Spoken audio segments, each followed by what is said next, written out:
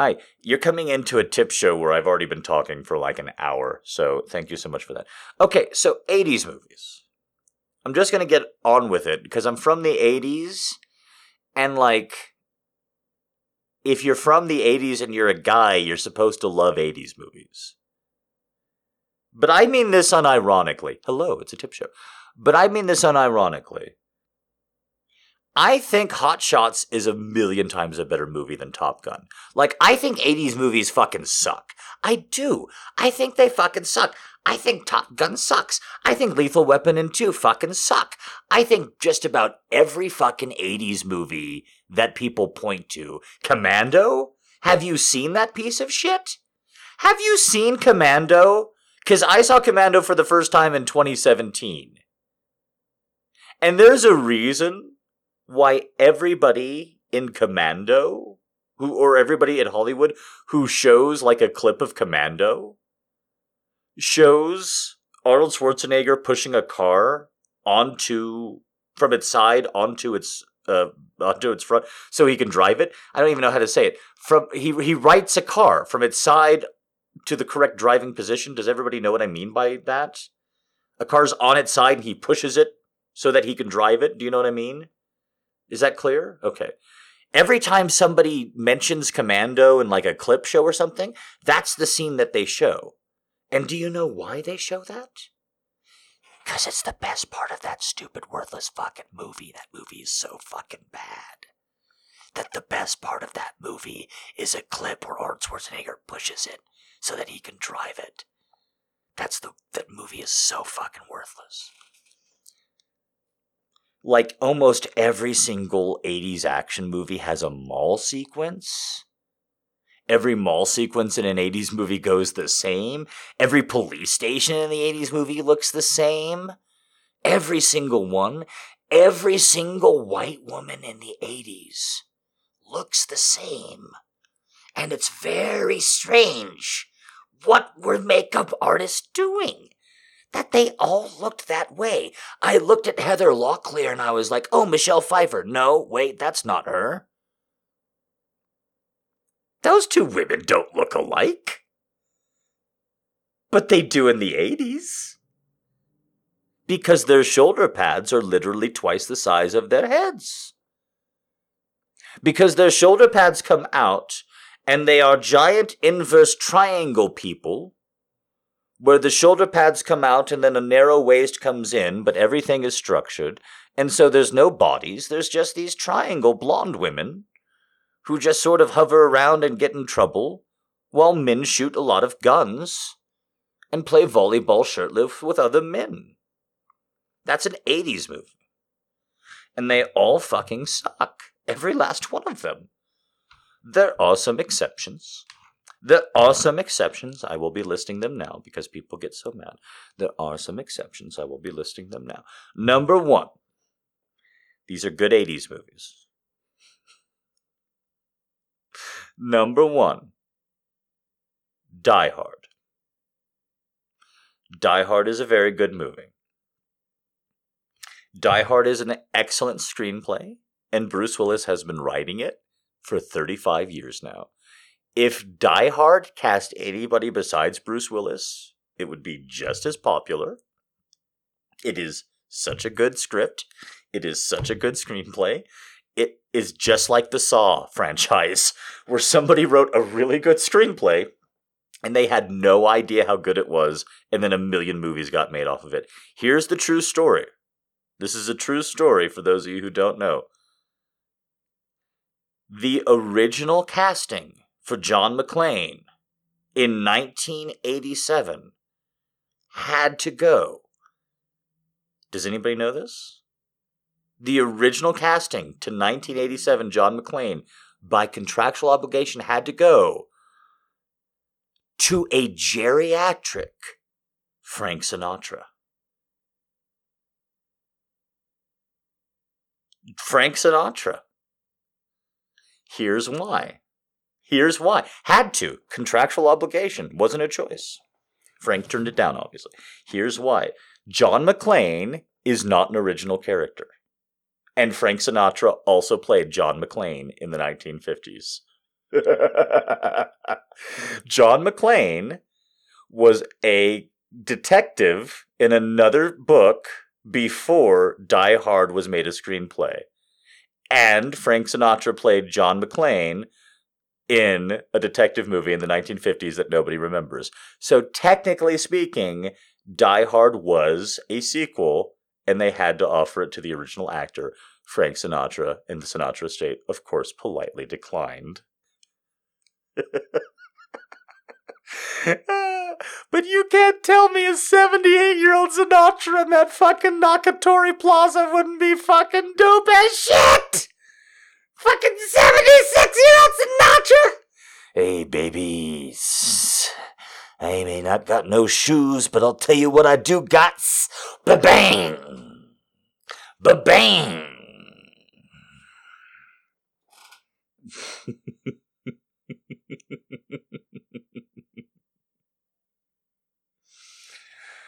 Other good 80s action or other good 80s movies that I know, that I happen to know a lot about. Okay. Number 2.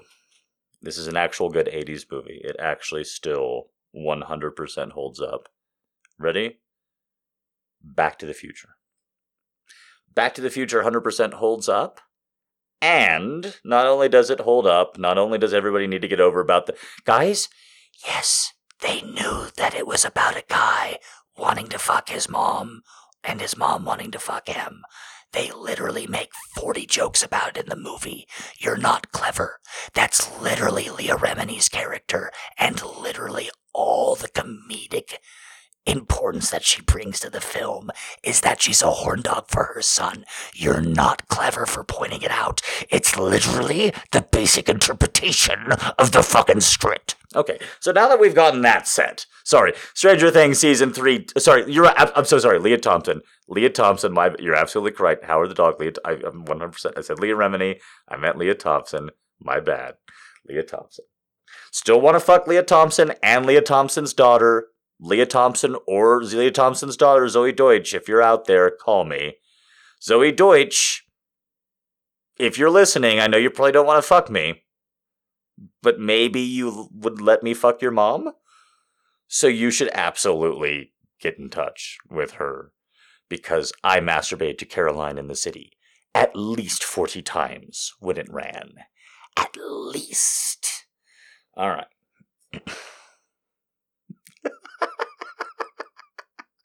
I loved masturbating to Caroline in the City. The little cartoons would pop up. I'd take it as a challenge. Okay, time to get my dick out. That's for everybody who's watched the TV show Caroline in the City. For both of you, I hope you enjoyed that. True stories about Back to the Future. The original screenplay had Marty finish up the dance. He finished up the dance, right? He did the thing. He stole black music from the future and made it his own, like every white musician. And then he ran outside. Hey, I just got the white slam about music in before 2 different black people. I win. You can't tell that at home when you're listening, but I got it in before 2 black people listening live got it in. That's a win. So Marty, as all good white heroes, steals from black people, and then he runs outside. And this is true. In the original version of the screenplay, him and Doc then race to a car, jump in the car, and then drive to New Mexico.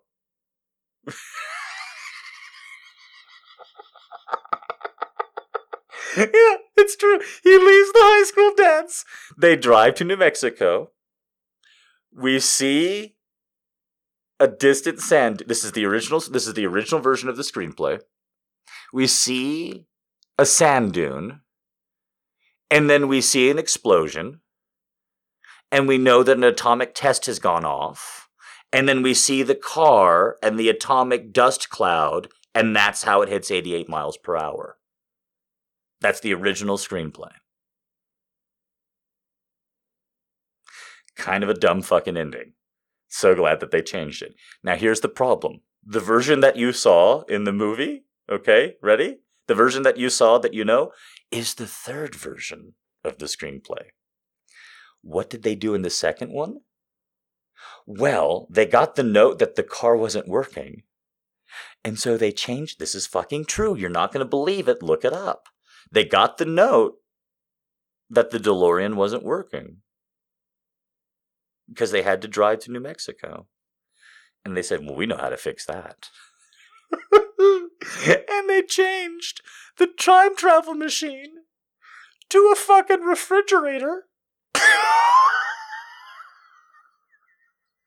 That Marty and Doc just jumped in and out of. This is absolutely true. And the only reason, listen to me, I'm not done yet. We're only halfway through. Guys, focus. The only reason Back to the Future doesn't have Michael J. Fox looking at his wristwatch, with Doc Brown standing behind him in relief, looking shocked, over a fucking sideways turned refrigerator. The only reason why that's not the cover of that fucking movie is because, again, some asshole, some suit at the studio went, we're worried that kids might see this movie and lock themselves inside refrigerators and die. And that's the only reason why they changed it. They thought it was a fine idea. Nobody thought it was stupid. Nobody thought it was dumb. There's no notes where anybody says, I'm sorry, you want the time travel device to be a fucking refrigerator? Uh-huh. And then you want the refrigerator to not work? Uh-huh.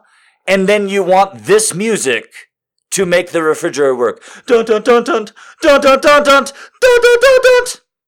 That's right.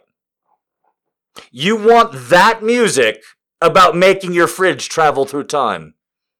That's correct. When can we see your next draft? Is the refrigerator running, Marty? I've never heard that one. That's fantastic. Marty, is the refrigerator running? It's very good. It's very good. I've told this number. You can look it up. You can look that shit up. So I've given you two really good 80s movies that I enjoy, that I think hold up, and I've given you some trivia. Can I talk about an 80s movie that people celebrate that fucking sucks before we start? That's not an action movie. I watched this a couple of Christmases ago, and I thought I was going to enjoy it. I thought, oh, you know what? I'll get drunk, I'll get high, and I'll watch this movie from my childhood for Christmas, and it'll be great. Because people are still talking about how it's a good movie. So I do, and I put it on. This is just a couple of years ago. I put on Gremlins. Has anybody as an adult seen Gremlins? As an adult, have you seen it? Because I gotta say, that piece of shit is worthless. Gremlins is the shittiest fucking movie. It's so bad. There's no point to that's not gross. There's all these adjectives flying around about how it's hilarious, it's gross, it's disturbing. It's none of those things. I swear to fuck, and I mean this from the bottom of my heart. I watched that movie, I crossed my arms the whole way through, and when the end credits rolled, I just thought to myself, I don't even know who the hero of that story was. I don't even know who the hero of that fucking movie is. Because if you say it's Billy, I'm pretty sure you're wrong. If you think the hero of Gremlins is Billy, I think you're wrong. I think the hero of Gremlins is Billy's mom. Let me explain. I'm dead serious. I've watched Gremlins, and I thought, like, who's the hero of that fucking movie? And for a while, I was like, is it Gizmo? It's Gizmo, right? Gizmo's the hero. So a protagonist, a hero in a story, there's no perfect description, right? Just like taxonomy in living creatures, mammals give live birth. Okay, but so do sharks. Sharks give live birth. There's only like one kind of shark that doesn't give live birth. Sharks give live birth. So mammals give live birth is a rule that you know for mammals, but also it doesn't only apply to live birth, to only mammals, right? So the same kind of thing is true for stories. And who is the protagonist? What is a protagonist? What is the hero of a story? Well, generally speaking, you know one when you see one, but a couple of different ways to describe it is the person who's on the screen the most, is a person that has the most lines, and is the person who does the most in the story or has the most impact on the story. These are different ways to describe a hero. And Billy's certainly some of those definite. He's definitely on the screen the most of all the human characters. He definitely talks the most. But he doesn't get the pet. In almost every movie that somebody gets a magical pet and the pet runs amok, it's that person's choice to get the pet or hide the pet or bring the pet in or something. But Billy doesn't do that. His dad finds the pet, and his dad finds the pet at somebody else's place. So he brings the pet in. So Billy has no choice if the pet shows up. He gets the rules, he breaks the rules. That causes the problem. Okay, so typically speaking, the person who breaks the rules suffers the consequence in a movie. And I don't want to spoil anything, but Stranger Things Season 2, if anybody's seen Stranger Things Season 2, there's a whole right way to do gremlins in the first half of Stranger Things Season 2. One of the characters does all the things I'm talking about. They find the pet. They make the choice. They bring it home. They suffer the consequences for their actions. So Billy doesn't find the pet. Billy doesn't bring it home. Billy does disobey the rules. And then there's a bunch of fucking gremlins in his house. So Billy has to fight them, right? No. Because Gremlins is the biggest piece of shit movie of all time. Not only does Billy fucking break the rules on this pet he didn't even invite in his fucking home, okay? And not only do we watch them torture people who have been mean to Billy for like 15 minutes for no reason, straight, but do you know who has to fight the fucking gremlins inside Billy's house? Inside Billy's house? That Billy made? Do you remember this, people who have seen Gremlins? Do you remember this? Because it shocked me watching it as an adult. Do you remember who kills all the gremlins in Billy's house that Billy created? You don't, do you? All you fucking gremlin defenders. Billy's fucking mom. Billy's mom, like a goddamn Terminator, kills 4 goddamn gremlins in like 45 seconds. She stabs one, she throws one in a blender, she electrocutes one, she burns one up in an oven. She kills 4 fucking gremlins in a minute. Up until this point, do you know how many gremlins have died? 0. And Billy spends the whole movie trying to kill one. If fucking Billy's mom just met Stripe, all that movie takes is Billy's mom and a fucking slipper in the same room as Stripe, and that movie is 27 minutes long. If Billy's mom has La Chancellor and is fighting a fucking leader of the Gremlins, she'll win. You know how I know? Because she fucking won empty-handed 4-on-1. We watch it happen. She comes in on a room full of monsters, and she's like, oh, fuck. Oh, no. And then she goes to goddamn town on them like it's Hotline Miami. She goes, guys, it's Christmas. She hears monsters. She opens up, she sees them, and her first instinct is, oh, fuck no. She grabs a kitchen knife and she stabs one. That's her first instinct to a Christmas house full of monsters. And then for the rest of the movie, she acts terrified of them because she's a woman. And then for the rest of the movie, she's like,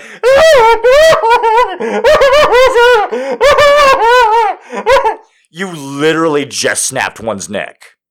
Billy's mom, I just watched you. You literally threw one in the oven and snapped another's neck one-handed. The fuck is wrong with you? Guys, Arnold Schwarzenegger doesn't kill 4 people in Commando as effectively as Billy Mom kills those 4 gremlins in the goddamn kitchen.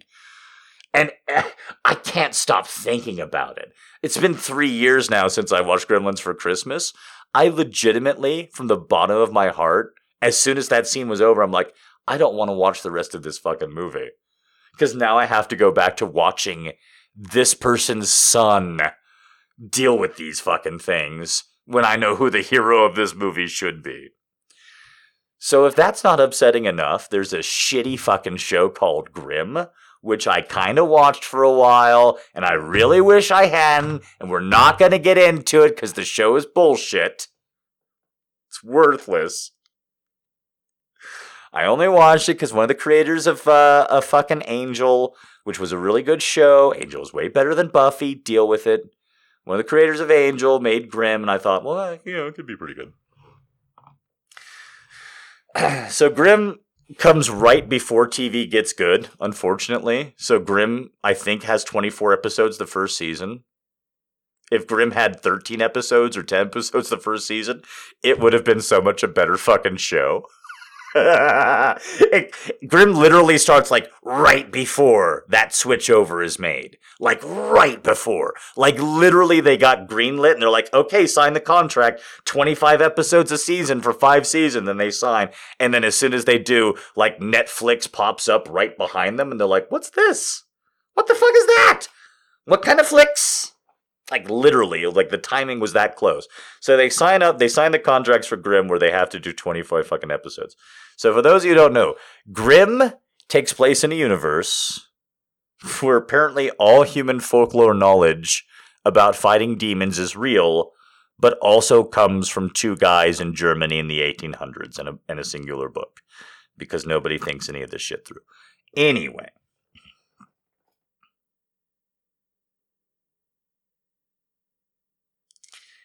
Grimm.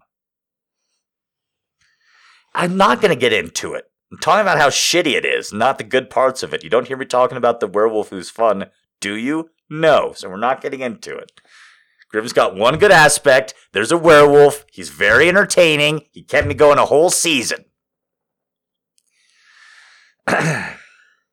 So, in the mythology of Grimm, there's a book. And the book, you read it in German. Yeah, I fucking hate Grimm. You read it in German, it teaches you how to fight the monster of the week. Okay? And the whole fucking first season, this guy's like, how did my mom have this book? How did my mom have this book? Oh, I gotta become a badass and fight monsters. And like, he has this conversation often with himself alone in a trailer with you as the audience. This really good Matt Bomer looking guy. He'll be like, oh, I gotta do my Grimm studies so I can become a better Grimmer. So, everybody having a good time? Grimm. Yes, I'm talking about it. And the way that it connects back to everything before we get started with the show is that the whole season, this guy keeps going to a trailer. And he keeps pulling open his book. And he keeps looking at it. And he keeps saying, I need to become a badass. And then, how did my mom find this book? And they do this for 20-some episodes, 40 minutes apiece. The final episode of the finale, the guy is sitting in his fucking house. And he gets attacked by a monster. And the monster's winning. And then a hooded figure breaks into his house, fights the monster and wins. pulls off the hood, and it's Billy's fucking mom!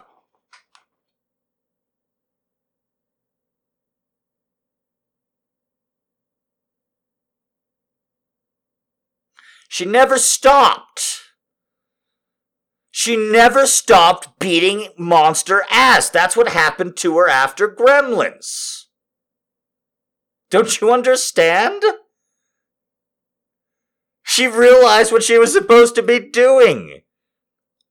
She was just a mom in the Midwest. She didn't know she was a monster slayer until that fucking day.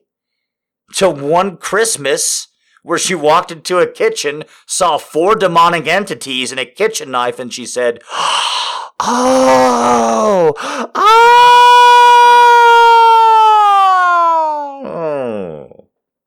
And then she's like a Vera Wang. Vera Wang wasn't Vera Wang until she was 42. Vera Wang sewed her first dress at 40. She's like the Vera Wang of monster hunting. She's the Tim Gunn of killing gremlins. In all seriousness, if you pull up screen caps of the mom from Grimm, I've only seen her in that one scene, so I don't know what she looks like in season 2. But if you pull up screen caps of the mom from Grimm at the end of season 1, right? And then you pull up Billy's mom from Gremlins. They are both white women about the same height with curly black hair and dark eyes and about the same complexion. So they actually do kind of look alike, and it was a lot of fun for me because I fucking hated Grimm, but then Gremlins kind of made it worthwhile. Okay. All right. Because I was watching Gremlins, and then I watched Billy's mom pick up a chef's knife and go to town. I was like, wait, what? Because I remember her trapping as a kid, just real quick. As a kid, I remembered Billy's mom trapping a gremlin in a blender, but I didn't see it as heroic as a kid. Right? Because, I mean, like, I grew up with, like, Batman and shit. How are you supposed to see Billy's mom as a hero versus Michael Keaton not being able to turn his head? Do you remember when Batman, when he wanted to look at you and he was facing the other direction, he had to do a 180? He literally had to plant his feet and turn his shoulders to look at you? Couldn't even move his fucking neck? It's the ultimate killing machine, but he literally couldn't duck, swerve, look left or right.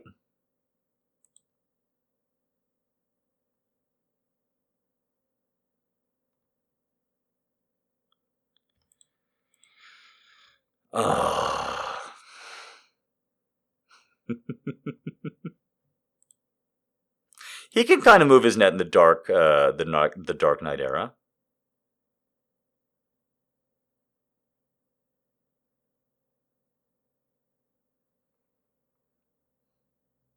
He can move his neck. A little bit. When can he start moving his neck? When can Batman start moving his full fucking head?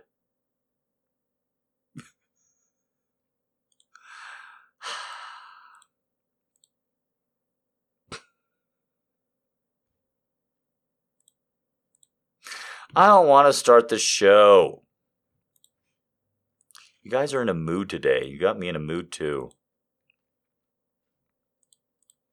I just want to talk about Gremlins. Have you guys pay me.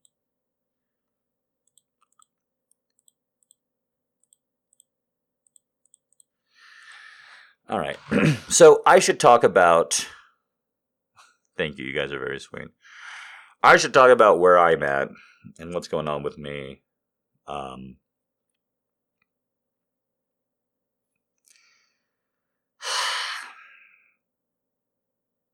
This is hard to admit. This is difficult for me to say. And that is, my therapist kind of leveled me out about 10 days ago. Kind of put me on my back heel. And I've been dealing with it since. And basically, what my therapist said was a huge compliment, and it still kind of collapsed me. What they said is that I was doing amazing for me. But doing amazing for me doesn't mean I'm doing even halfway good for anyone else. Now, this wasn't a judgment about me as a person. This wasn't a judgment about everything I'm doing or all that I offer. This was only a judgment about an aspect of me. But see, I thought I was nailing something. And I was. For me. But I was also raised in a pretty strange environment. And so here on Earth, I may actually still be slacking off a little bit. So, I've had a lot of trouble with that. I'm not going to lie. Luckily, I didn't backslide or anything. That's the thing that typically happens when I feel something like that, when I feel an obstacle like that. But that's what's been going on with me for the last 10 days. I haven't been able to get it out of my head, like if my ears were too close to a giant bell and it was suddenly struck very loudly. That same kind of loud resonance just keeps ringing through me. Every time I think I'm doing good at something, it immediately is recalled. I think, oh, you're doing so well. For you. You did that so great. For you. You really nailed that. For you.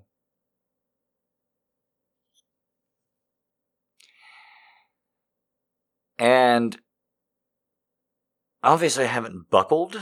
Obviously it hasn't slowed anything down or stopped production. But it has weighed on me. However, a couple days ago, I finally kind of came up with a counter. And so that's what I wanted to talk about today before we started reading. Because I feel a lot of you have that second voice in your head all the time. I finalized writing this last night, streaming. I'm streaming a game pretty recently called Eliza, in which you do therapy, in which you essentially watch therapy get performed poorly. I thought about making a lot of jokes about like, oh, so this is what it's like from that perspective. But then I realized like that's not really going to serve me. And making this funny isn't going to be best.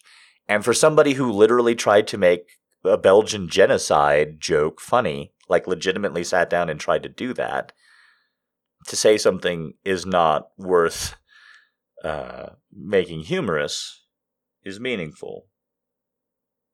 So, as somebody who wants to entertain you, allow me to say, I apologize, but I won't be entertaining you for just a little bit longer. For some of you, you'd say, well, I've been waiting for years now, so what's a couple of more minutes?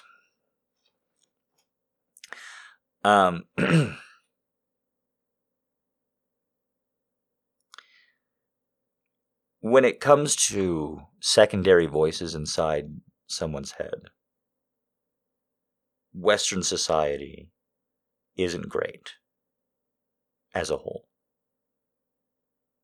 There are many things that I think should be much more acceptable to talk about, and especially the Anglosphere, that are not. In English-speaking countries, if one hallucinates, they are mad. That's just how it works. But this is nonsense, because everybody hallucinates. Everyone hallucinates, whether they've taken a chemical or not. Everyone has heard something and seen something and interacted with something that was not real. So how can hallucinations be madness if everyone's hallucinated? This is going to get a little bit personal, and you're not going to agree with everything I say. That's fine. Dreams are hallucinations. Just because they happen on a cycle, just because they happen when you can determine them, that doesn't mean that they're not hallucinations. The ability to have a dream means that you have all the cognitive equipment necessary to hallucinate. The ability to have cognition means that you have that. Hallucinations are a side effect of cognition. And yet, in the Anglosphere, it only is an interpretation of madness. You see, what is and what is determined of your experience are two different things. In the Anglosphere, as the President of the United States, I could say, I had a dream last night. And I can describe a very funny dream. And nobody will whisper for my impeachment, at least if we're of the same party. I have to throw some jokes in. But if I were to say that I was stone cold awake, and I had a vivid experience or recollection or something was evoked to my mind that was not experienced by anybody else, oh, the whispers would begin flying immediately, if not for the outright calls. Oh, but dreaming and waking are two different things. Well, if you train your mind that they're two different things, then they're two different things. But I have the same brain when I go to sleep as when I wake up. And I think the rest of you are a little bit silly that you think you have a dream self and a waking self. But again, you don't have to agree with everything that I'm saying. I bring all this up to talk about a story, as I so often do, to bring in pop culture. But today I don't have a movie. I don't have a TV show. Today I have a story that none of you have read. It's about a dragon slayer. It's about a dragon slayer in a community of dragon slayers. Back before people trained dragons and they killed them in stories. I'm not going to go over the whole story, but I am going to go over the fact that there is a tiny little village and it's isolated and it's in the middle of nowhere. And there are dragons in the forest and the mountains and the valleys all around. And so all the young men in this village are trained to be dragon hunters, dragon slayers, out of necessity.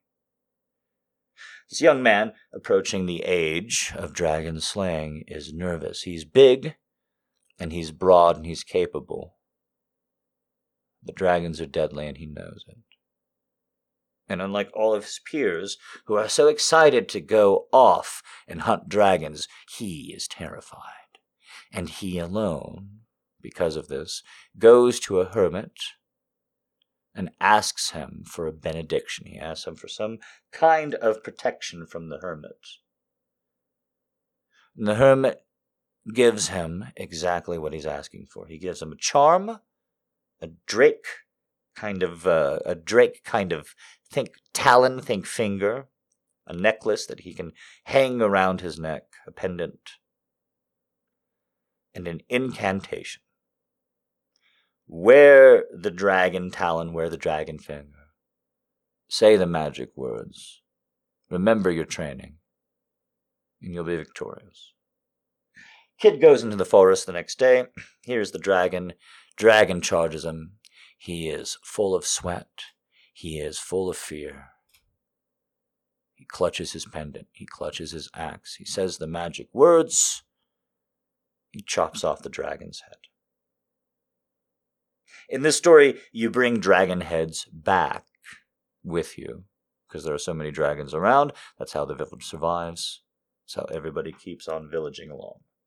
So the kid brings the dragon head back, and a lot of his peers, a lot of his cohorts don't make it back, but a lot of them do with dragon heads. And they all mount them, because of course they have hunted dragons. Next season they go out. Kid comes back, less of his friends come back. New crop of kids, of course, half of them come back. So on and so forth it goes. You hunt dragons several times a year in this village, and so it skips ahead, the story, to a point where the kid has 49 mounted dragons' heads. He keeps his pendant well under his shirt, under his tunic, so nobody knows his secret. And he's essentially the only dragon hunter of the village now, because mothers are tired of sending their babies out into the forest, and half of them are going to get killed anyway. We had such a great Dragon Slayer. Dragon Slayer is getting ready for the next season. He, of course, loves his occupation very much, and he's so very good at it. When he finds out that the hermit is dying, he goes to the dying hermit, the person who gave him his status in this village as the now sole professional dragon hunter. And he asks him about the pendant, about the incantation. And the hermit, smiling as he dies, says that he made it up. Dragons don't have fingers. They have talons. It's a mummified hand. And the words, just words. The dragon hunter goes out, and he goes to fight his 50th dragon, knowing this now. He grips his axe. He grabs his pendant. And the story ends with a group of young boys being taught how to fight dragons. Because there's no dragon hunter in the village, but there's plenty of dragons around, you see. You can take from the story whatever you want. It's a story. That's why they tell them that way. But the interpretation is pretty clear for me. It was the thinking. It was the not thinking that allowed him to be successful. It was the belief that he could that allowed him to do it. And when he questioned that belief, his ability faded with it.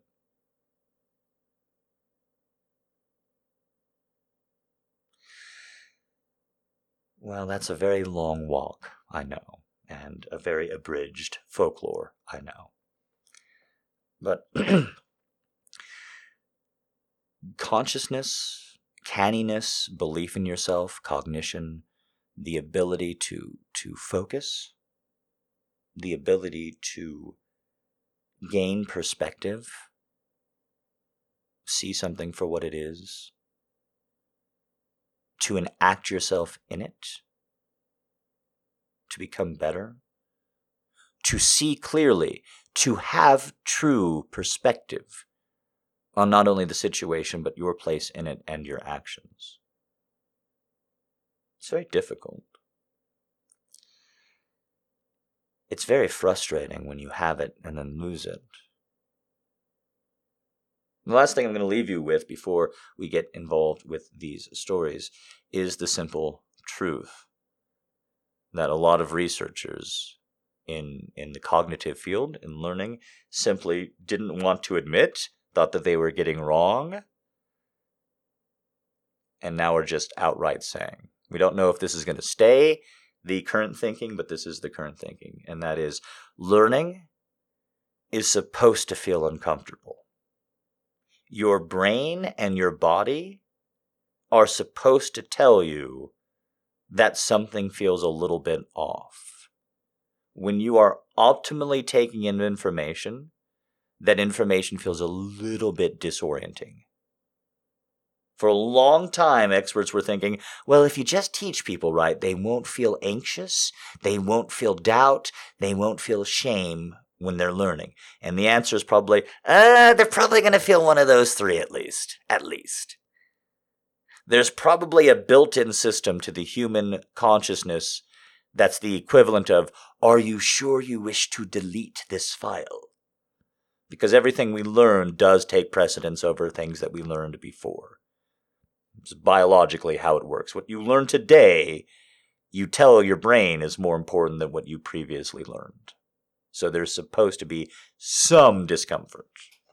How you experience that is, of course, the next step. Because, we experience discomfort taking out trash, but we all do it. Hopefully!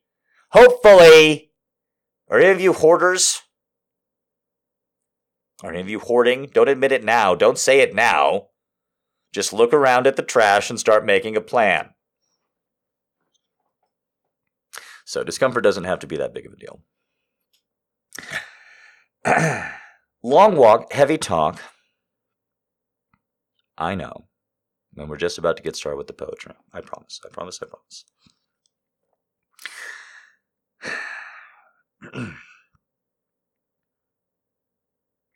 So, I wrote all that down, and I put it all together to say that a lot of you, probably at the beginning of this, when I said,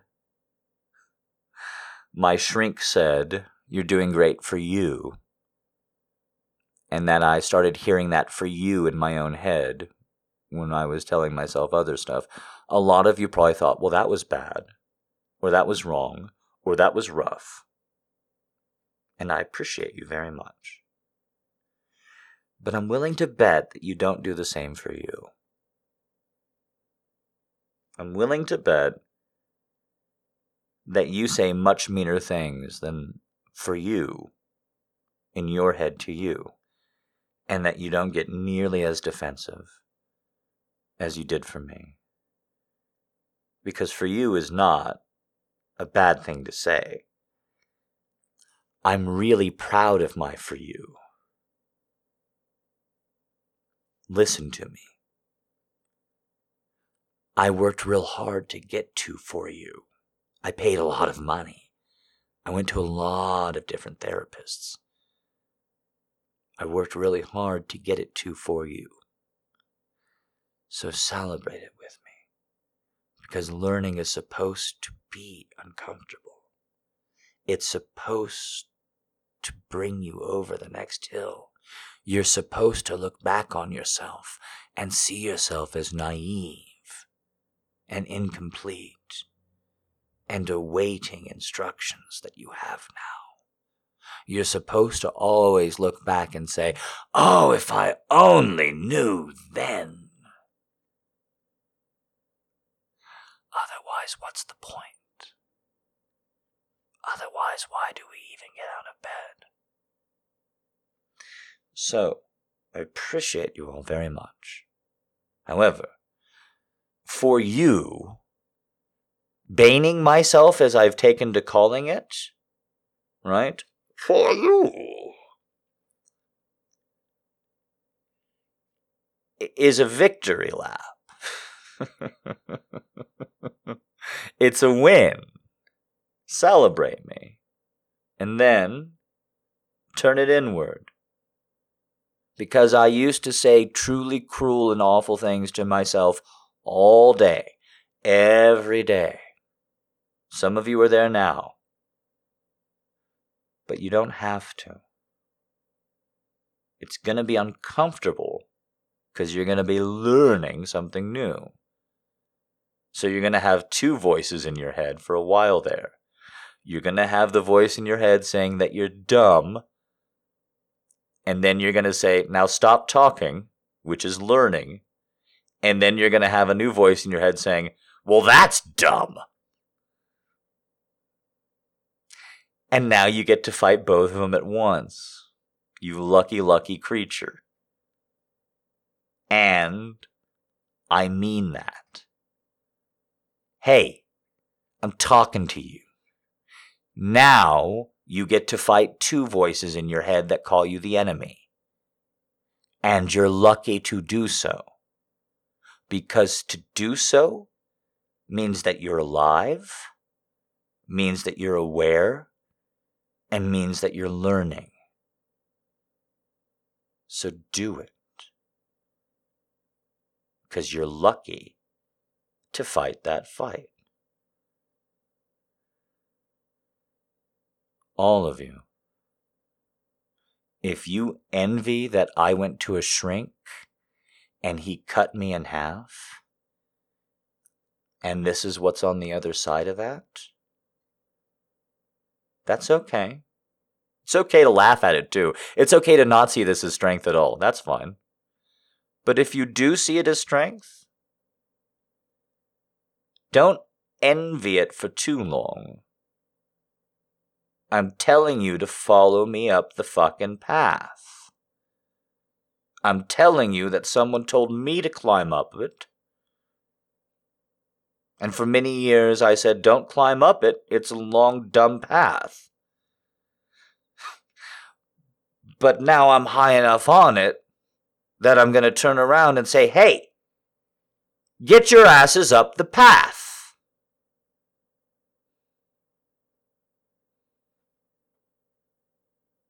In the hope that one day you do it too. So, and trying to tighten up the summation as much as I can.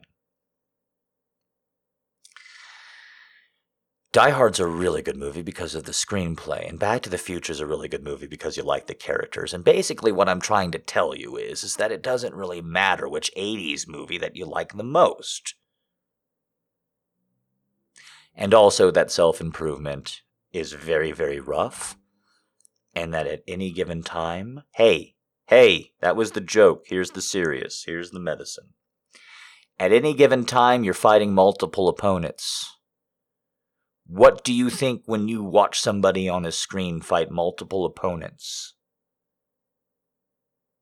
What do you feel when they do it? Get your head in the game. Okay, let's start reading.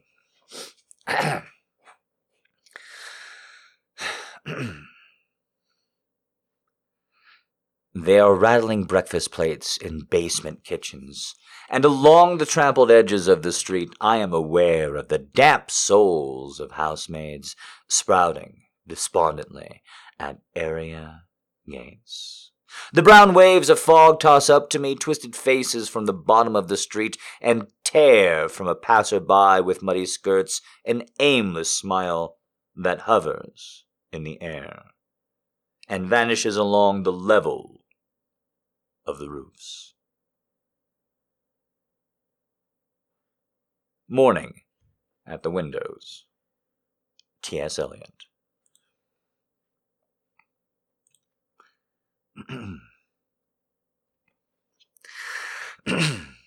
Beautiful dreamer, wake unto me. Starlight and dewdrops are waiting for thee. Sounds of the rude world heard in the day, lulled by the moonlight, have all passed away.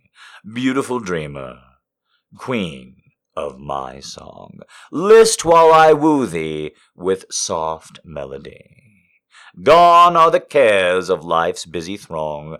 Beautiful dreamer, awake unto me.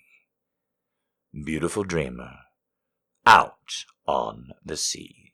Mermaids are chanting, and wild Lorelei over the streamlet vapors are borne, waiting to fade at the bright coming morn. Beautiful dreamer, beam on my heart.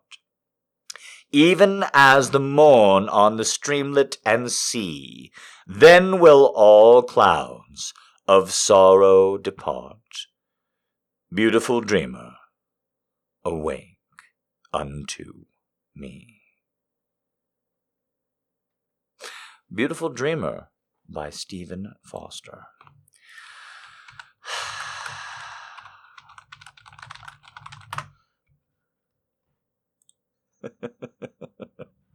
I probably shouldn't do this, but I'm feeling kind of emotional, so here we go. Met the ghost of Stephen Foster. No, I can't do it.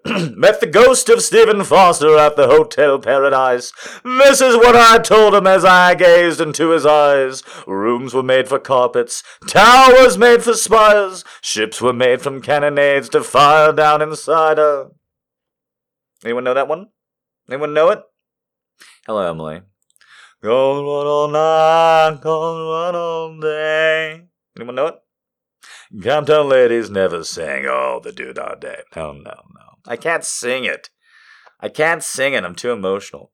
I got a little phlegm in my throat, too. Met the ghost of Stephen Foster. Met the ghost of Stephen Foster at the Hotel Paradise. This is what I told him as I gazed into his eyes. Anyone? Nobody? It's such a fun song. Ships were made for sinking, whiskey made for drinking. If we were made of cellophane, we'd all get stinking drunk quite faster. No? All right. Squirrel Nut Zippers. Anybody know them? Really? Anybody? Squirrel Nut Zippers? In the afterlife, you could be heading for a terrible strife.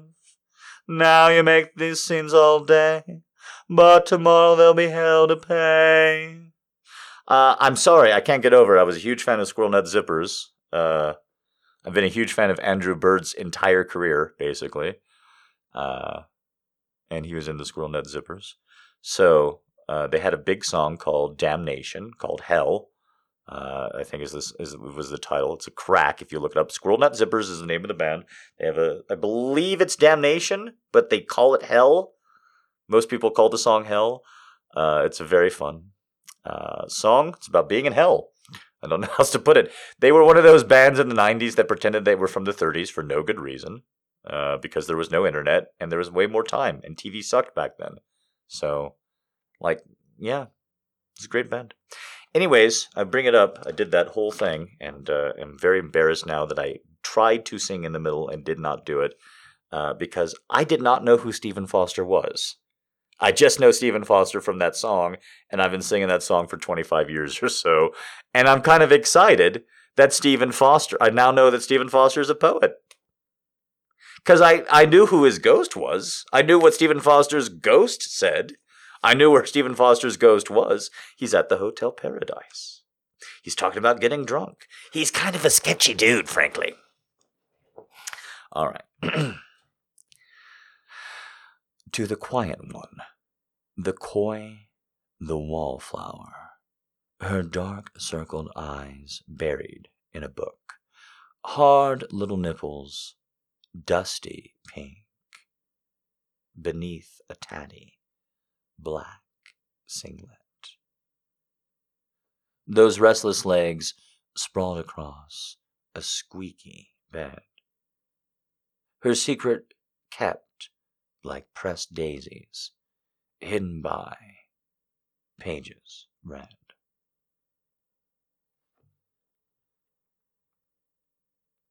Pressed Flowers by Michael Faudet. Faudet? F-A-U-D-E-T. Faudet? Could be. When I see an E-T at the end of a name, my inclination is to not pronounce the last consonant. But you never know. No more walks in the wood. The trees have all been cut down, and where once they stood, not even a wagon rut appears along the path. Low brush is taking over. No more walks in the wood. In this aftermath of the afternoons in the clover fields where we once made love, then wandered home together, where the trees arched above, where we made our own weather, when branches were the sky, now they are gone for good. And you for ill, and I am only passer-by. We, the trees and the way back from the fields of play, lasted as long as we could. No more walks in the wood. An old-fashioned song by John Hollander. What I didn't know before was how horses simply gave birth to another horse. Not a baby by any means, not a creature of liminal spaces, but already a four-legged beast hell-bent on walking, scrambling after the mother. A horse gives way to another horse, and then suddenly there are two horses, just like that. That's how I loved you. You, off the long train from the Red Bank carrying a coffee as big as your arm, a bag with two computers swinging in it unwieldily at your side. I remember we broke into laughter when we saw each other. What was between us wasn't a fragile thing to be coddled, cooed over. It was fully formed, ready to run.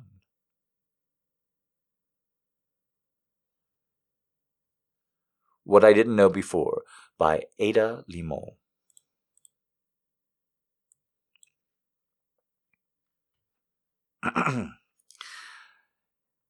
It could be of silk. 50 yards or so of the next closest thing to water from the touch, or it could be just as easily a shaft of wood crumpling a man struck between spotter and helm. For now, the rain making a noisy erasure of this town is the flash that arrives and leaves in nearly the same moment. It's what I want to do in this moment, in this doorway, because as much as I'd love to be in the silk shimmer against the curve of anyone's arm, as brutal and impeccable as it be to soar from a crossbow with a whistle and have a man switch off upon my arrival, it is nothing compared to the moment when I eat the dark, draw shadows and quick strokes across the wall, and start a tongue counting down to thunder. That counting that says, I am this far. I am this close. Hum for a bolt. Jamal May. Well, that was lovely. I loved it. All right, guys, we've got too much porn, which is a fantastic thing. So thank you to absolutely everybody who submitted porn. I appreciate you very much. We'll see if we can get through it all. We do have a couple of love letters to read first. We'll see. We may even have a piece of nonfiction. I don't read beforehand. I just got kind of like a not lovey vibe from one of these. So we'll see. Hopefully you enjoyed the poetry. This is where you can feel free to tip me. This, and at any given moment for the rest of all given time, is when you can go ahead and put that money in. If you've been enjoying the live shows and everything that we've been doing, this is how you show it, baby.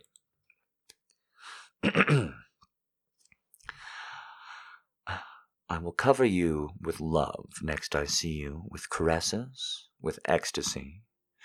I want to gorge you with all the joys of the flesh so that you faint and die. I want you to be amazed by me and to confess yourself that you had never even dreamed of such transports. When you are old, I want you to recall those few hours. I want your dry bones to quiver with joy when you think of them. Gustave Flaubert to Louise Colette. Very brief. Maybe I should have ended on that one. Here we go. How happy your last letters have made me, though since Christmas Eve. I should like to call you by all the endearing epithets, and yet I can find no lovelier word than simply the word dear. But there is a particular way of saying it. My dear one, then, I have wept for joy to think that you are mine, and often wonder if I deserve you. One would think that no man's heart and brain could stand all the things that are crowded into a day. Where do these thousands of thoughts, wishes, sorrows, joys, and hopes come from? Day in, day out, the procession goes on. But how light-hearted I was yesterday and the day before. There shone out of your letters so noble a spirit, such faith, such a wealth of love. What would I not do for love of you, my own Clara? The knights of old were better off. They could go through fire, or slay dragons to win their ladies. But we of today have to content ourselves with more prosaic methods, such as smoking fewer cigars and the like. After all, though, we can love, knights or no knights, and so, as ever, only the time change, not men's hearts. You cannot think how your letter has raised and strengthened me. You are splendid, and I have much more reason to be proud of you than you of me. I have made up my mind, though, to read all your wishes in your face, and then you will think, even though you don't say it, that your Robert is really a good sort, that he is entirely yours, and he loves you more than words can say. You shall indeed have cause to think so in the happy future. I still see you, and you looked in your little cap like that last evening. I still hear you call me do. Clara, I heard nothing of what you said, but that you do. Don't you remember? But I see you in many another unforgettable guise. Once you were in a black dress going to the theater with Amelia List. It was during our separation. I know you will not have forgotten. It is vivid with me. Another time you were walking with an umbrella up and you avoided me in desperation, and yet another time, as you were putting on your hat after a concert, our eyes happened to meet, and yours were full of the old, unchanging love. I picture you in all sorts of ways as I have seen you since. I did not look at you much, but you charm me so immeasurably. Ah, I can never praise you enough for yourself or for your love of me, which I don't really deserve. Robert Schumann to Clara. Goodness, Robert's a bit morose.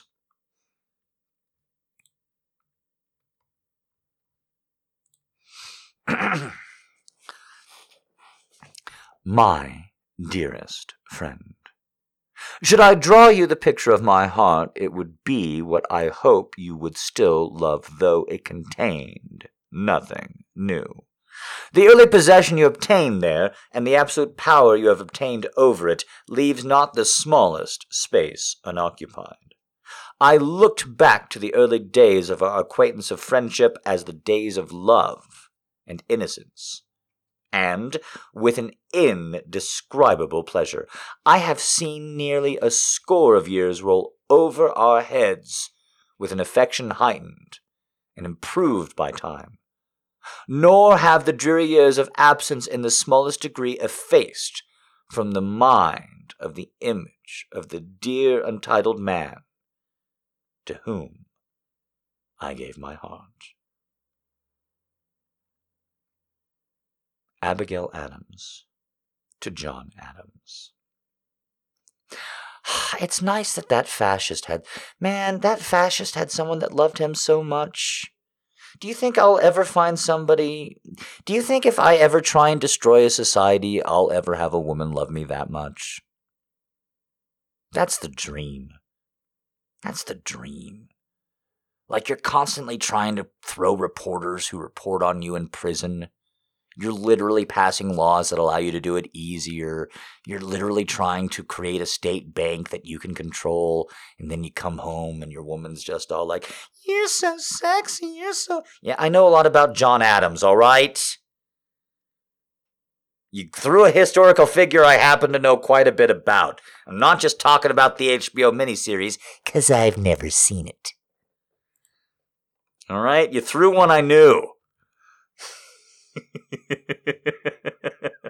He was the original piece. Like whenever somebody's all like, "Donald Trump is taking America to places it's never been," I know for sure they don't know what the Alien and Sedition Act is. Oh my gosh, it's so terrifying.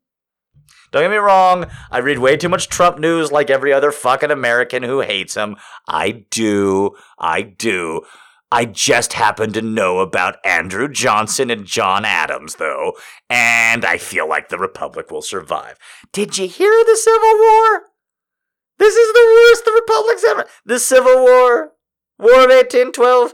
Do you know why we call it the War of 1812 in America? Because if we called it the War of 1812 through 1815 and we kept losing, it wouldn't sound nearly as cool. Because if we called it the War of 1812 through 1815, and by the way, we lost our White House and got invaded 17 different times, it wouldn't sound as great. America's never lost a war, including the War of 1812. Didn't we sue for peace at 1815? Shut up. Vietnam doesn't count. Police action. I'm sorry, if you give me a historical figure that I know about, like if you give me like a Catherine the Great thing to read, do you want me to not throw in a horse fucking joke? I know she didn't do it, but do you not want me, like you come here for entertainment. Do you not want to hear it? You tell me. Because I know as soon as I said John Adams that a lot of legs closed from the ladies who know their humanities and their historical record. They're like, oh, it's so nice. Now, I got one other thing to say. Before I realized it was John Adams in that letter, because I look at the names last. So my reaction is natural, I promise you. Before I realized that that was Abigail Adams to John Adams, I legitimately thought it was the sweetest thing in the world that she said, my friend. And I thought that was so great. I want that as a spouse. But now that I know it's that fucking fascist asshole John Adams, I wonder if she just had to keep it official because of what a piece of shit he was. That she was just the Melina of the time. And she just had to be like, that's why it was so short and to the point and began with my friend and a humble symbol. She just perfunctory. Got to keep the fascist fashion.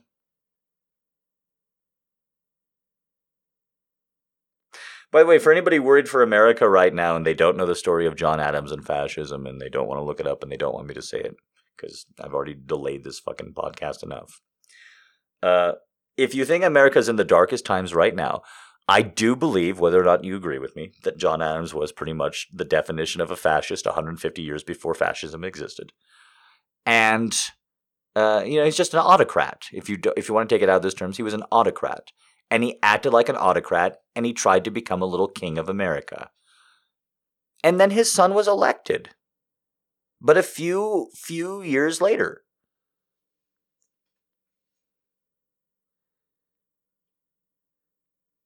Okay? That happened. America elected a guy who was throwing people in prison. Okay? For reporting. He passed a law called the Alien Sedition Act. Feel free to look it up. Alien and Sedition, just like we spell them now. Alien and Sedition Act. So that he could do more of it. And America said, sign me up. Part 2, please. With his kid a few years later. And America survived. That's all. That's it. That's all I'm going to say. It's crazy, I know, but times get rough, and people get through them. Toughen up, Dragon Slayers. I'm going to need you. This fight ain't over. It's a long war. Get your helmets on. Get in the game. All right, here we go. I don't know what I'm about to read here, so let's have fun with it, because I don't know what this is. When I was 7, I wanted nothing more than to be beautiful. Not beautiful and smart. Not beautiful and powerful. Just beautiful. A blonde girl woman. I'm reading what's written here. A blonde girl woman with a miniskirt named like Sarah or Jennifer. Instead, I was named Shannon. A name with mouse brown hair and wears the wrong size culottes? I don't know this word. Culottes. I don't know what a colette is. Sorry. I took cues on beautifitality from Vanna White and Miss Piggy. Culotte. Oh, culotte. That's how you say culotte. Thank you. I've heard the word culotte out loud, but I'm dyslexic. Okay, thank you. Culotte. Wow. Boy, I totally closed some legs on that one. How did I pronounce it? I didn't pronounce it culotte, that's for sure. Okay. I posed by the refrigerator, like Vanna, and asked if anyone liked to buy a vowel. I batted my eyelashes a lot and slowly and weird giggled, like a fat pig puppet. In junior high, when the other girls made wearing shorts seem easy, I spent half an hour before volleyball practice every day curling my hair. Once, I dropped my curling iron on my leg. My thigh read Revlon for a week. All because I wanted curly hair for volleyball practice.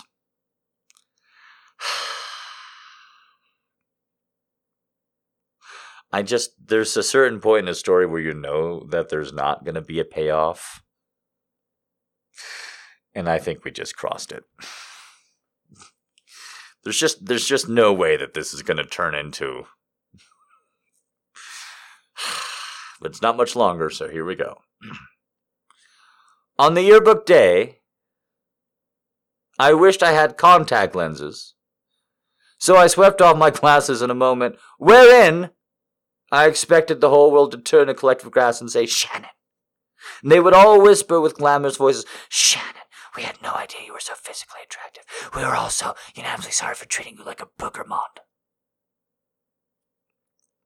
We had no idea you were so beautiful. You look right. Oh, good. There's more whispers. At age 11, with your growth spurt and your gut hanging out and your stretch pants and your stunning glasses. Without glasses, you look just like a young Murphy Brown. They would say, a young, beautiful Murphy Brown. When she isn't wearing glasses, you could sell long-distance plans or sprint. They would say.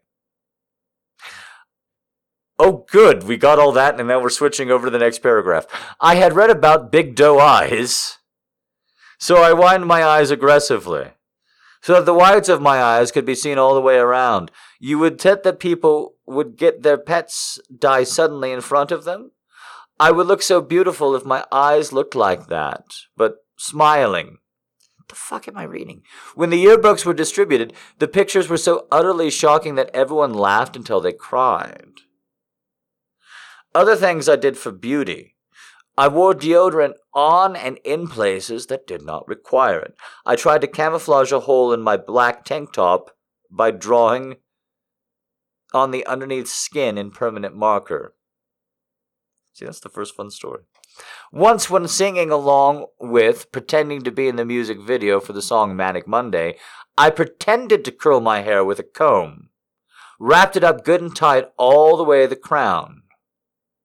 The worst part was the awkward, silent drive to the salon. I dressed as Barbara Bush for an entire day of 6th grade when I misunderstood that the Living Autobiography book report was for just that afternoon, and everyone else was dressing up in everyday clothes. I frequently wore the same shirts, pants, and blazers as my teachers. I frequently tried to convince my mom to drop me off of particular girls' birthday parties in which I was not invited. I safety pinned my shorts to my underwear so that they would stay tucked in. I hung out with teachers during recess because no one else appreciated the accuracy of my Ross Perot impression. I stopped accepting credit for every book I read. I tried to stop finding jokes so funny so no one could make fun of my laugh.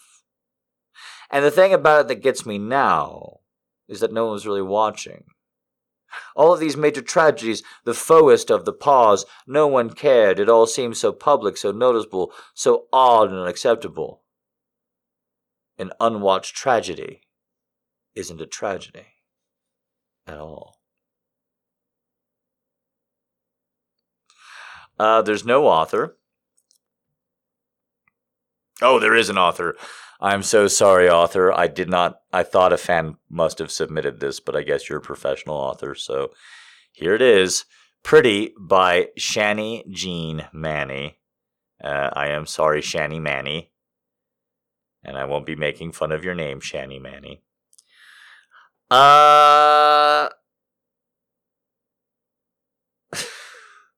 So I'm going to weigh in, even though I probably shouldn't, because it's very nice to get things to read, and I'm very appreciative. I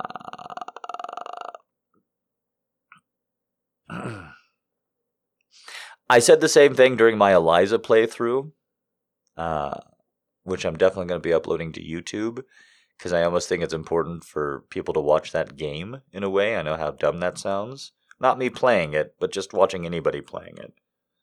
I think it's a good game for people to watch someone play, or for someone to play themselves. And the reason why I think it is because the game, Eliza, keeps coming back to people's perceived problems and the pain that it's causing them. It's a really annoying focus of the game, quite frankly, because it's overdone. But it's also necessary. It's also really good to get in there, because it's not a lesson that's given in media a lot. And so, just because the lesson at the end of that was nobody was watching, and so I should have kept going, I just want to say, that's a bad lesson. Sorry. Don't mean to weigh in on somebody else, but I have to. Bad lesson. Daddy says no. It's a bad lesson to say to anybody of any age, nobody's watching, no one's paying attention, so you shouldn't care. Because unfortunately, sometimes people will be judging you. And they will be judging you right to your fucking dumb face. And I don't always pass it, but the majority of times, even when somebody comes to my server and judges me, or comes to my Anon box and they're expecting a public response and I give it to them and they're judging me, I don't give them the benefit of any kind of different reaction than if they weren't in a public space, than if they had come to me one-on-one, which is the typical thing to do socially. People are going to challenge you. People are going to remember you. People are going to try and embarrass you. And just super quick, the bully's excuse, quote unquote, is, oh, it's just a joke. You can't take a joke. That's the bully's excuse. When somebody says something publicly that's demeaning to you or makes you feel small, and you stand up for yourself, the bully's excuse is, you can't take a joke? Not, it was just a joke. That's how people try and get out of trouble. Someone can say, it's just a joke, because they're embarrassed. But if somebody says, you can't take a joke, after they just aimed one at you, that's bullying. It's the bully's excuse. They're putting it back on you. You can call it whatever you want. You can call it gaslighting, you can call it aggression, you can call it bullying. It doesn't really matter. Just need to be aware of it. But it does happen. And it happens in all social situations. It happens at all ages, and it's not going to stop. And so the idea that it's only tragic to be yourself until somebody is a bully is a bad lesson. Because there's no better time to be yourself than when you're being bullied. There's no better time. And to try and make it funny, I'll take it back to Stephen Fry, who is a homosexual British man, who was teased for being a homosexual because he's an older homosexual Englishman. And he said when he was teased for being a homosexual as a schoolboy, if he said stop or don't, or he was aggressive with them, that didn't work. But if he said, if you continue, you're going to give me a bigger erection than I have now, that did. That got the teasing to stop. I'm not telling you to do that, especially as women to men, because it's more likely men that are going to be teasing you than women. It's going to be men that are bullying you than women. More likely. They're all women bullies. They're all women-on-women public bullies. It does happen. I'm not going to pretend otherwise. But more likely, the person trying to take your voice away from you is a woman, is a man. And I'm definitely not going to tell you to tease a man sexually as a bully, because that might just encourage him, because men are dumb. They hear sex and they respond with sex. Men are dumb. All right? Definitely not giving you that advice. But I am saying if the advice you follow from that author, it would be up until somebody bullied you and you're like, oh, now I'm being witnessed. I had self-empowerment, but now I'm being witnessed. Now I'm being ridiculed. Now I'm being laughed at. So where does it go? And the answer is, in my system, it doesn't go anywhere. You keep it right where it is. You have the same thing, whether or not it's 100 people or one. And that way you never have to remember shit. All right. Okay. Talk a little shit for someone in gunshot distance. That's nice.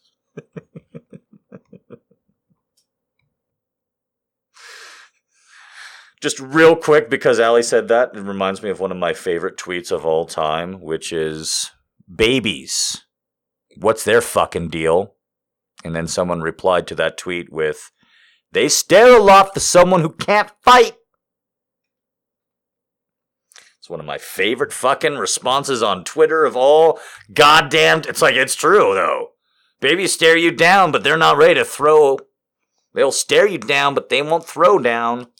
What you want, fucking baby? What you want, baby? That baby's mad dogging me since I got in here. Straight staring at me, shoving his hand into his mouth. I can't... Fuck you, baby! Babies have their defenses.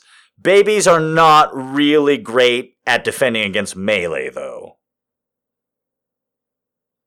For instance, how many times have you heard of a UFC fighter being shaken out to a default count?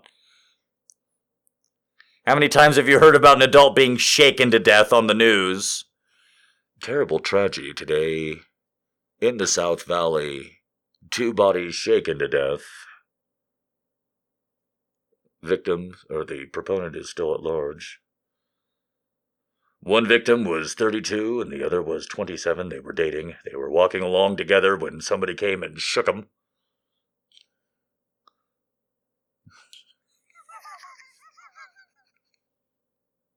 Just to be clear, I'm talking about shaking babies to death. I just don't think there's enough laughter. Because I went into that real hard. I leaned into it and everything. It was impromptu. People are talking about baby defenses to fighting, and I'm like, well, you know what they can't defend against? It's called the human earthquake! La la la la la la la la la la! La la la la la la la la la! Also, if you sneak up from behind one real good, you can tap him on the back of the head, and that's it. It's just like the Vulcan Neth picks that they don't get up. If you can sneak up behind a baby, you can take him out. That's true. If they don't see you coming, they don't stand a chance. All right, Jez, thank you so much. I'm sorry you have to leave out on infanticide before the porn. Please tip before you go. Applause, applause, applause.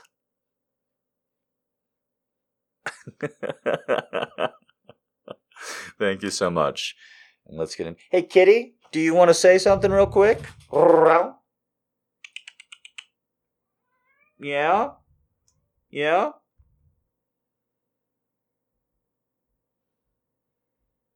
Do you have anything to say? Yeah? No? Yeah? Can I shake you?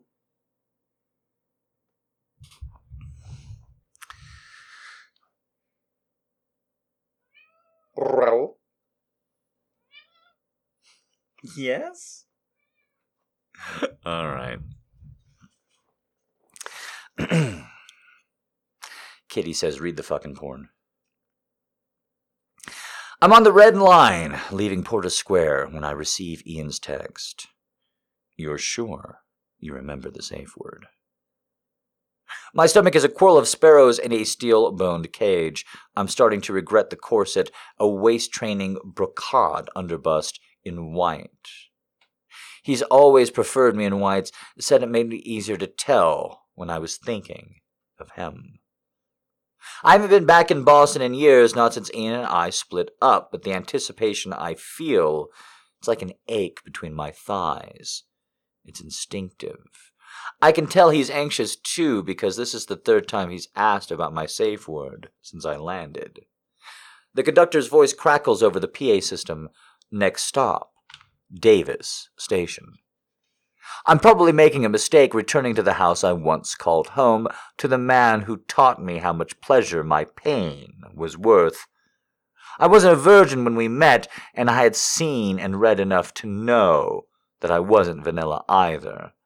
I was butter and sugar waiting to be whipped, waiting to become devil's food, he said, the first time he cuffed me to the St. Andrew's cross in his den. Seems like a lifetime ago. We found each other again on the internet forum dedicated to Japanese rope bondage. Straight away, I recognized his handle and propensity for short, clipped sentences. I was debating whether I should say something when he messaged me. It was only a matter of time before flirtation, nostalgia-laced emails led to sexting at the office. I'm officially in town for a job interview at a publishing house smaller than the one I currently work for, but better aligned with my values. There's the work you do for money, to shelter, clothe, and feed yourself. And then there's the work you do to feed your soul. If you're lucky, the one and the same. It's been a while since I felt lucky. The train lurches. I brace my heel against the scuffed floor and inhale, testing to give my lacing ribbons. Over the corset, I have an ivory blouse and a black high-waisted skirt. Clean lines and classic hues, sensible garments from the respectable applicant. I imagine how they'll look strewn across Ian's floor.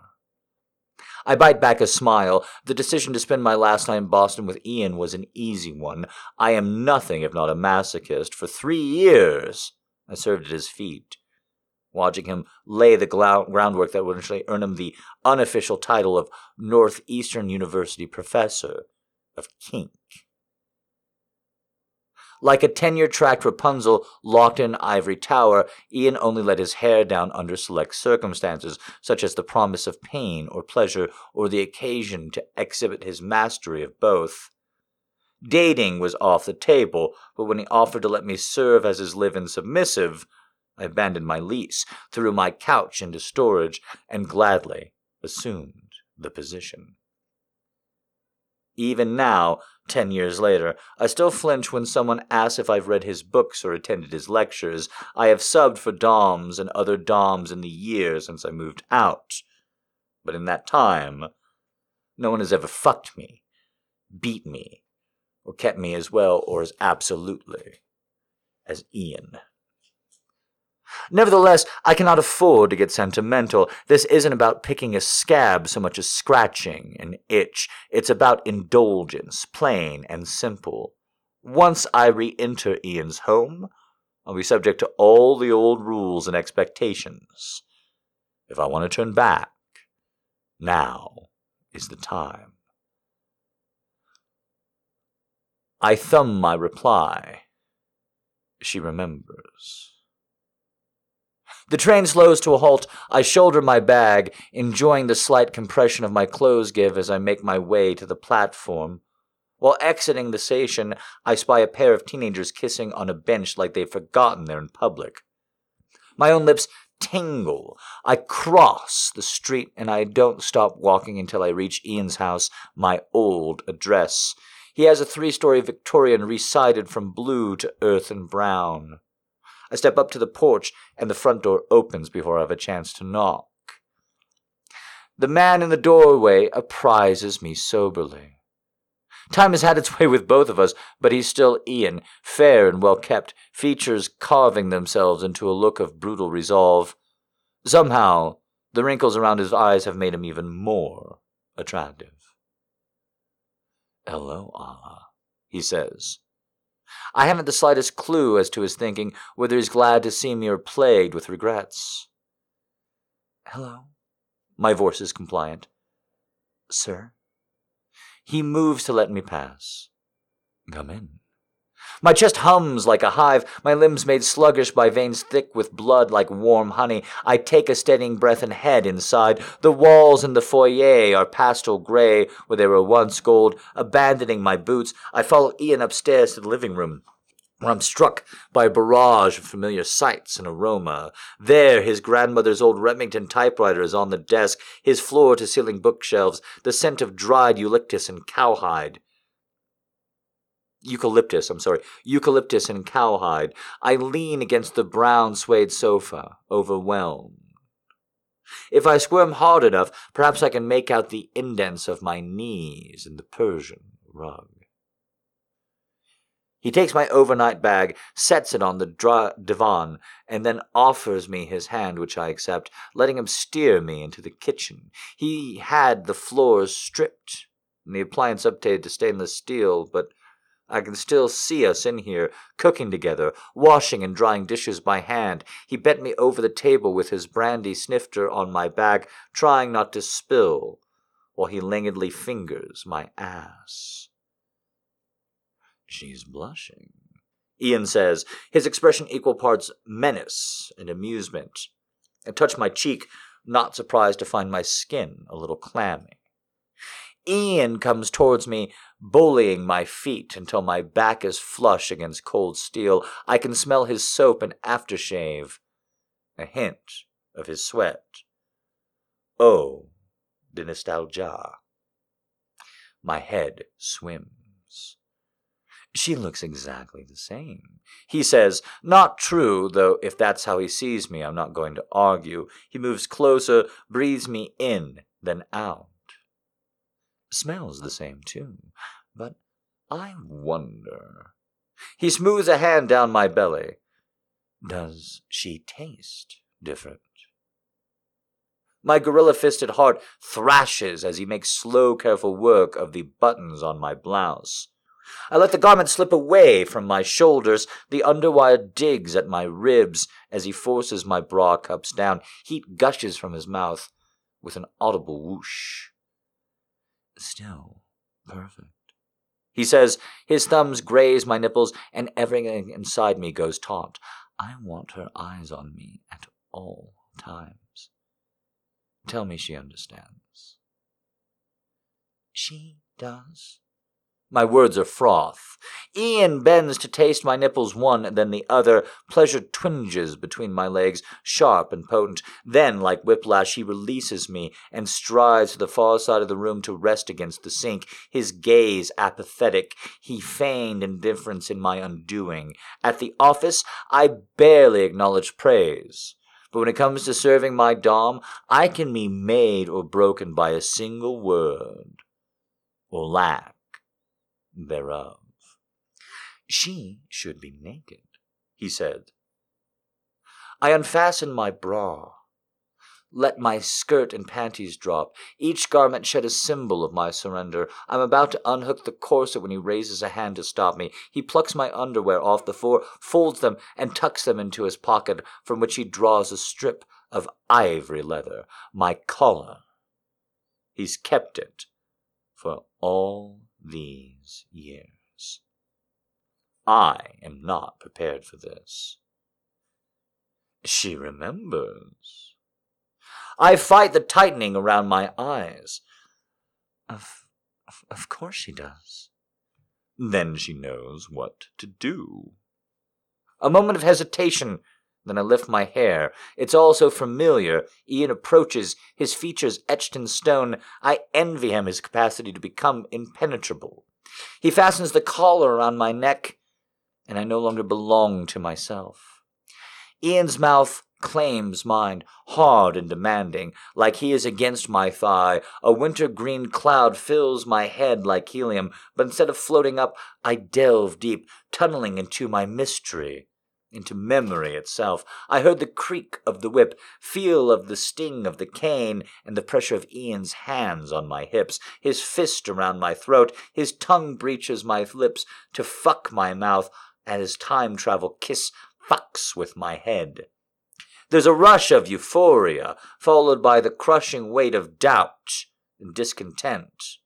I am lost to it, wrenched apart by it, reliving every moment from the very first kiss up to and including our gut-wrenching goodbye. I'm still reeling when he pulls away and stuffs my panties into my mouth. Give me her wrists, he rasps. I offer my hands. He extracts a pair of cuffs from the drawer by the stove, which he uses to secure my wrists. Ian kept all sorts of equipment stashed around the house when I lived there, in case he felt like doing blood play in the shower or clamping my nipples during lunch. He pulls a chair out from the kitchen table and motions for me to sit in it. I drop onto the cold wood. He drags another chair out for himself and sits in front of me, blocking my knees, so I can't close them. Where should her hands be? He asks. How could I forget? I clasp them between my breasts, fingers intertwined. Satisfied, he glides his palms up my thigh, then down, then up, a little higher each time. He's baiting me, seeing how long I go before I beg. Once I would have caved in seconds, but time has made me patient, or at least more refined. I plead without words, using my body, my eyes, my breath. Finally, his thumbs reach my labia. I gasp, the sum of my awareness dropping into my lap. He cracks the slightest of smiles when he feels how wet I am, and then slides 2 fingers inside me. I bite down on my underwear as his thumb-traced fingers eights over my clit. I apologize for my impatience, Ian says, teasing my panties from my mouth. I forgot to ask how the interview went. He speaks calmly, like we're old chums catching up over coffee. Technically, we are in his kitchen. I wet my split-chapped lips and try to remember how to form sentences. It went well. I'm pleased to hear that. He fucks me with 3 fingers now, long, slow thrust, and then slips them into his mouth. Still delicious. Ian kisses me again. I taste myself on his tongue. He presses on my clit, and I grind against him, so close to coming, I might as well be gone. Will she take the job, if they offer? He asks. They already have. His fingers stop moving. What did she tell them? I told them I needed to think about it. I expect him to admonish me for bungling my pronouns, but all he does is stare. Has she thought about it? Not really. I lie.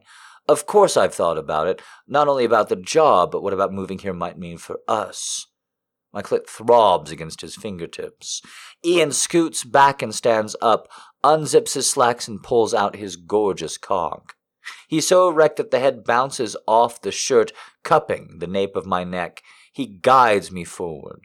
My lips part automatically as his tip brushes my mouth. I tease him with my lips and my tongue before taking him deep, the skin of my cock tight and blood hot. He tastes like strong brandy, like recklessness, like the past. I suck greedily, wanting him to feel how keenly I've missed him, how luckily I feel to be serving him now. I'm rewarded with a drop of salt. Years ago, I'd have taken shot of Freudian pleasure in the building Ian just to shoot him down. Now, instead of using him for sex and then brushing him off, I want him more than anything is to forgive what I've been unable to forget. All the reasons I ultimately left, the anger and resentment, his emotional absenteeism, my own passive aggression. Ian's fingers curl around my collar. If I had the power to forbid her from taking this off again, I would. Do it. Forbid me. Order me to keep it on. Cuff me to your bed and let me stay forever. But I know that cannot happen. He doesn't mean it. It's just a game. Yet the fact that I want to stay yes so badly tells me that I'm not nearly as immune to him as I should be. I should be thinking no. But there isn't enough room in my mouth for both Ian's cock and the word no. Not that no would stop him. Only a safe word could do that. Coming back here was a mistake. I can see that now. Starved for air, my chest tightens, entombed within his oversized finger trap. There's no way I can stay here tonight and have the strength leave in the morning, not in this time capsule of a house. As soon as he finishes, which shouldn't be long, I'll make an excuse to go. But to my dismay, instead of coming, he withdraws, still hard, and holds my face with both hands. Charity, he whispers. My whole body is stills. He says it again. Charity, love of mankind, money given freely to those in need, goodwill, and tenderness towards men. My safe word. He takes a seat in the chair across from me. I rest my hands in his lap. What's wrong? I ask. Ian shifts uncomfortably, covering himself with the hem of his shirt. Look, Alia, I know you've been looking forward to this, and I know we've been talking about playing casually while you're in town. I sit quietly while I can no longer stand the silence. But, he rubs his face. If you're thinking about taking that job, Christ, I just didn't think they'd make an offer so soon. I thought we'd have more time. Time for what? For this. To see if there's still something here. He scoots his chair closer. I've never seen him so ruffled. It doesn't suit him. Alia, I've missed you. I didn't realize how much until you got here. And I know I've made some terrible mistakes with you back then. I just want to say I'm sorry I wasn't there for you. I'm sorry I paid more attention to the number of views on my TED Talk than I did to whether or not you were listening. Or what you had to say. You supported me. I failed to do the same. For all my talk about being a responsible dominant, I was lousy at it. I shrug one shoulder. Not all the time. No, he says, but often enough. Ian uncuffs my wrists and kisses them. Somehow this gesture feels more intimate than anything we've done since I arrived. I think it's clear that you and I have unfinished business. He says, I thought I could handle seeing you casually, but now that you're here, I can tell that won't be possible. And if you take that job, do you not want me to take it?